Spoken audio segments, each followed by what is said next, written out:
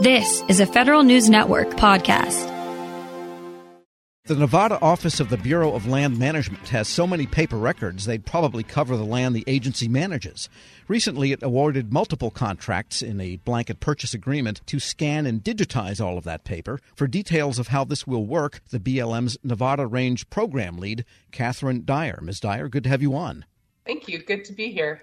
Well, just give us a scope to kind of set the scene here of what the Nevada office does, how much land it manages, and the scope of the paperwork that you've got to deal with. So the Nevada State Office supports the 6 district offices in Nevada, and throughout Nevada there's over 43 million acres of BLM managed land. And so we support the districts in their on-the-ground management, help interpret policy, help allocate the budget, and provide that nexus with the headquarters office. And the paperwork that you will eventually digitize, what is the nature of it? What's it all about, and where does it come from? Well, this particular blanket purchase agreement includes only the range records, which I say only loosely because we have quite extensive records. So we have all the records that are housed in allotment files, permittee files, range improvement files, monitoring files, unauthorized use or trespass files, all the litigation files, as well as the multitude of historic records, such as even adjudication files.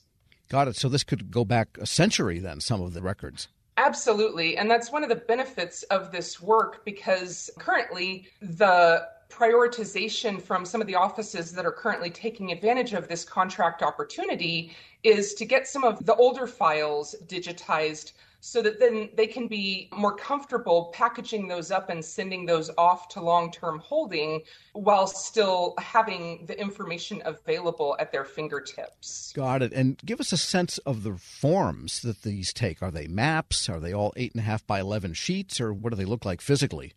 Absolutely everything. And that's part of the intricacies of the contract, because the 4 contractors that were awarded the connection to this BPA agreement, they all have to be able to accommodate that variety of different data. And so we have, large maps that are folded up in files. We have those old, I think they call them onion sheets, that Sure. old, really thin paper that you have to be very delicate with. We do have a lot of classic 8.5 by 11 type papers, but really there's everything included. And do you have acres of, well, I'm exaggerating, but do you have lots of file cabinets and lots of weight, sheer physical weight, holding all of this documentation?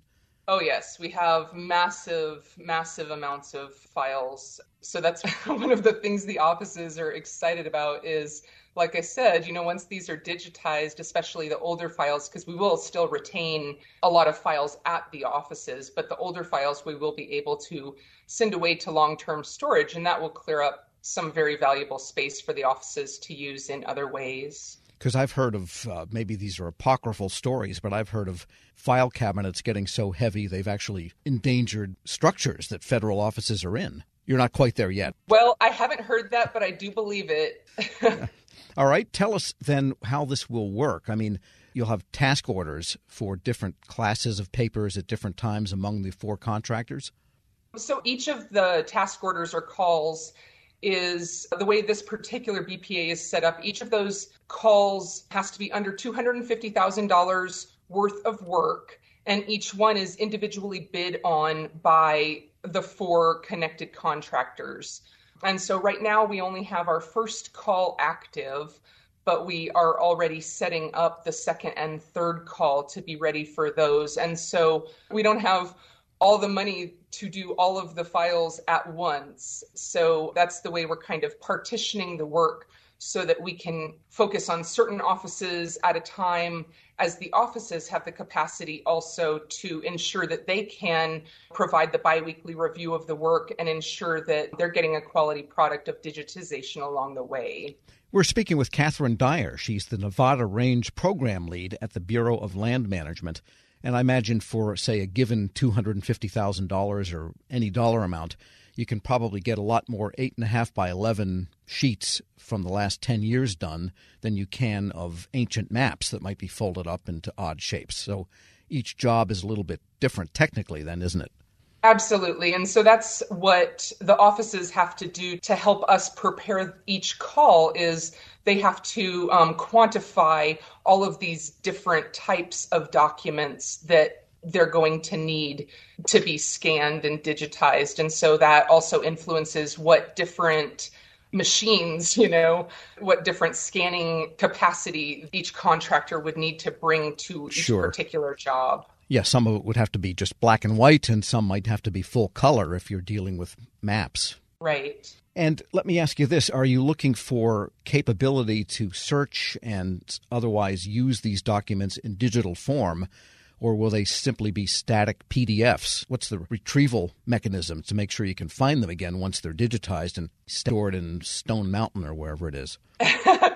Yeah, no, that's a great question. We're absolutely making them searchable PDFs as well as having naming conventions and electronic file structure that is compatible with our paper file structure. So they will be searchable, usable. Everyone working from home for the amount of time that they did during the pandemic, we now have returned to office to some capacity in all of our offices. But that really was an eye-opening experience in terms of how desperately we need to be able to have these records in something other than a paper form. Now, the Nevada office that you oversee, you mentioned, has something, I think you said 45 million acres.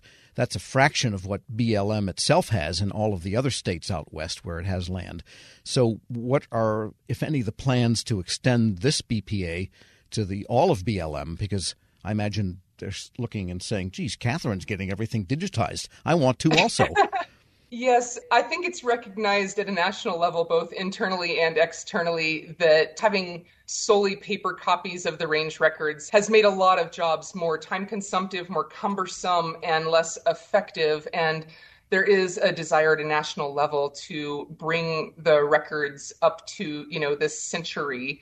I have been approached by several other state leads for the contract so that they can see how they could modify it to be something compatible with their state's needs. Got it. And I imagine, too, and tell me if this is accurate, that given the contiguous states that BLM has, there might be records from your office that a neighboring state might need and vice versa. So eventually it's more useful if everything is digitized. Is that fair to say?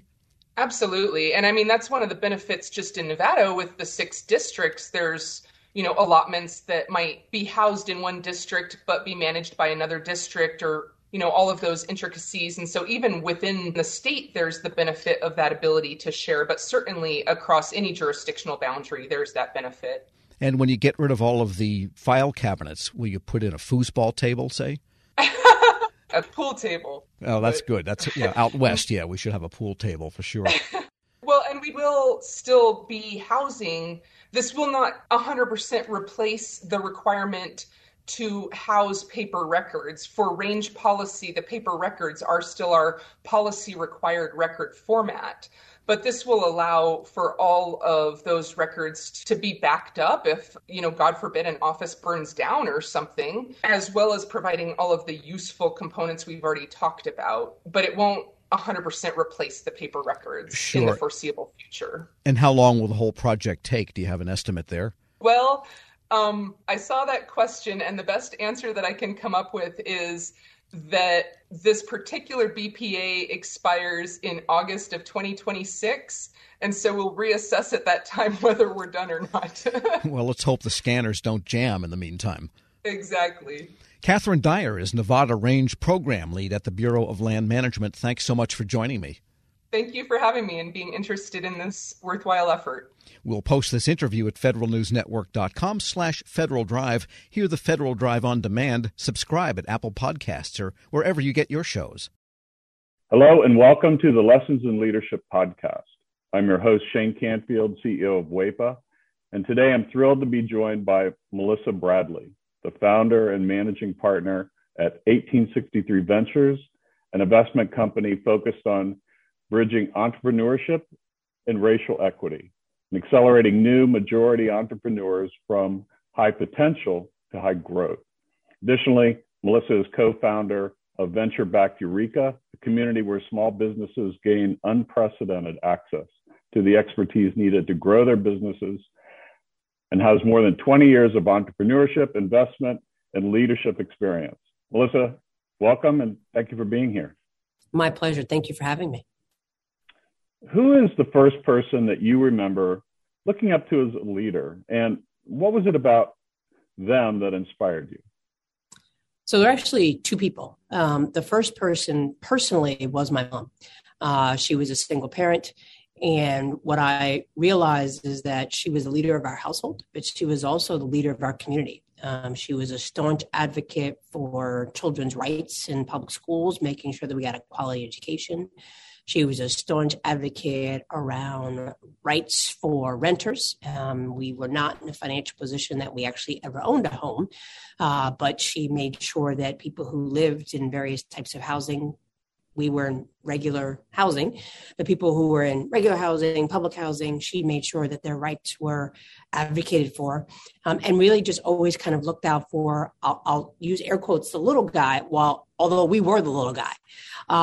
And then I would say she was a huge advocate of older folks. As part of her job, she worked during the week in a full-time job and then cleaned houses on the weekend, but also took care of elderly folks and a staunch advocate for elderly rights. So that was probably the first leader. And then I would say the second leader that really came about professionally was a woman named Crystal Gaskins, who actually ran a headhunting temporary firm that I ended up spending about a year at, but quickly realized that was not my calling. But in a world where you are constantly managing the powers that be that want to hire all these people and move people around, and the folks who are sometimes in vulnerable positions and obviously seeking a job, she would always manage to treat everyone with the ultimate respect. And part of the business was actually managing hotels and getting service workers to show up. And that's a tough job, right? To try to motivate people who barely are getting paid enough under not great conditions. And so she taught me three things. She taught me how to be a motivator, and that recognizing leadership is not mandating, but motivating. She taught me that leadership is not just reporting up, but also reflecting and supporting those who may be underneath you from a hierarchical structure. And she also taught me that leadership was not about money, but it was about producing positive outcomes for whoever your customers were. And if you did that, then obviously the money would come. How would you describe your leadership style, and how has that developed over the years?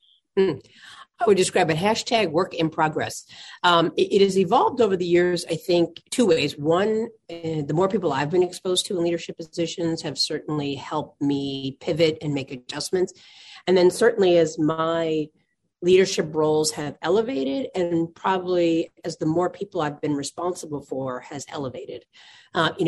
Certainly being managing partner and founder of 1863 Ventures, we manage a lot of people. We have actually tripled our staff this year. And so we went from 3 people to 12 people plus and growing.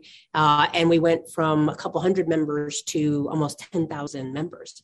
And that's a big deal. So my leadership style has evolved in terms of more people that I have reporting to me. I think I focus on autonomy. I'm very clear that my role is to help other people be successful. I do set very clear deadlines. I try to do a good job of kind of projecting what is the overall mission and vision, what are the KPIs and OKRs that we need to hit. And then I feel like I need to get out the way. I need not be a micromanager. I need to recognize, particularly since COVID, that people have kids, they have lives, they have ways that they know how they perform best. And so we now have people who work for me all over the world. And as long as we meet our deliverables, I don't need to know that you're sitting in a cubicle or sitting at your computer from 9 to 5. And that's because I've been at those 9 to 5 jobs where I literally had nothing to do, but I knew I was told I had to be in the office. And it just seemed like a complete waste of time. And so I'm really laser focused on outcomes and productivity and advancing the vision and mission, and not on what does it look like? Because I think successful work looks different for everyone. And then I would say more externally, as we now have grown to lots of members and we have a social media presence and I talk to people, I'm mindful that probably the most important from an external perspective about my leadership is that I am mindful that I am modeling not just for myself, but particularly for other leaders, and particularly Black women and certainly gay Black women. There are not a lot of us. You mentioned that I'm a co-founder of Eureka, so I'm fortunate enough to be in the first 30 or so Black women that have been supported through venture capital, which is a sad statistic, but for a different topic. And so I'm mindful that people are always watching me. And I would say that certainly as a Black woman, people are always watching you, not always for the better and cheering you on, but waiting for you to make a mistake and slip up. And so I'm mindful that when I step into a room or I show up somewhere, I'm not just representing Melissa Bradley and my immediate family. I'm representing all of my members and potentially sending a signal effect of what other people are going to expect as Black women. And the final thing I would say that definitely has evolved since now that I'm over 50 is that I feel a much greater freedom to say what's on my mind than I did before. And I do that. I probably said what was on my mind before, but in a way that was reflective of my frustration and anger with the system.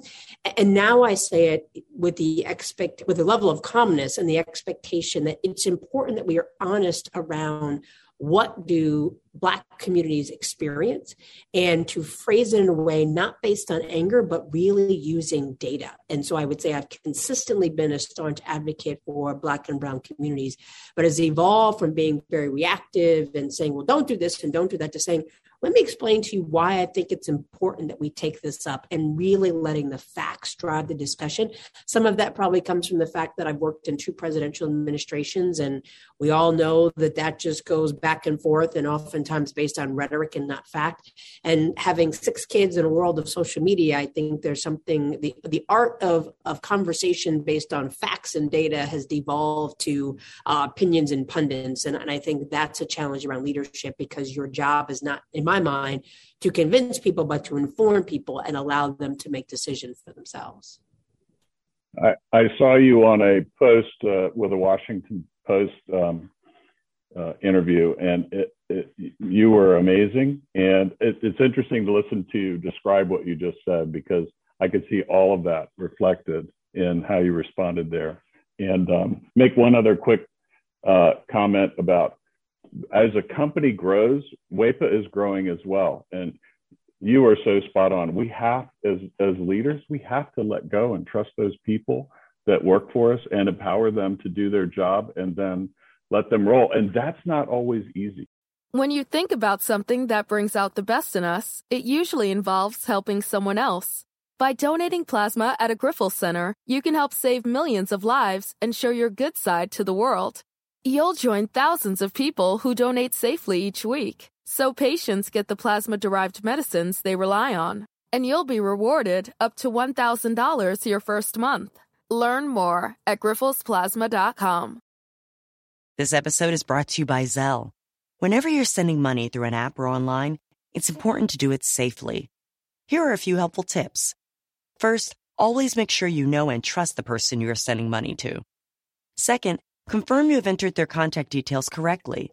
And finally, if you don't trust the person, or your recipient is rushing you to send money right away, think twice before sending money through an app or online.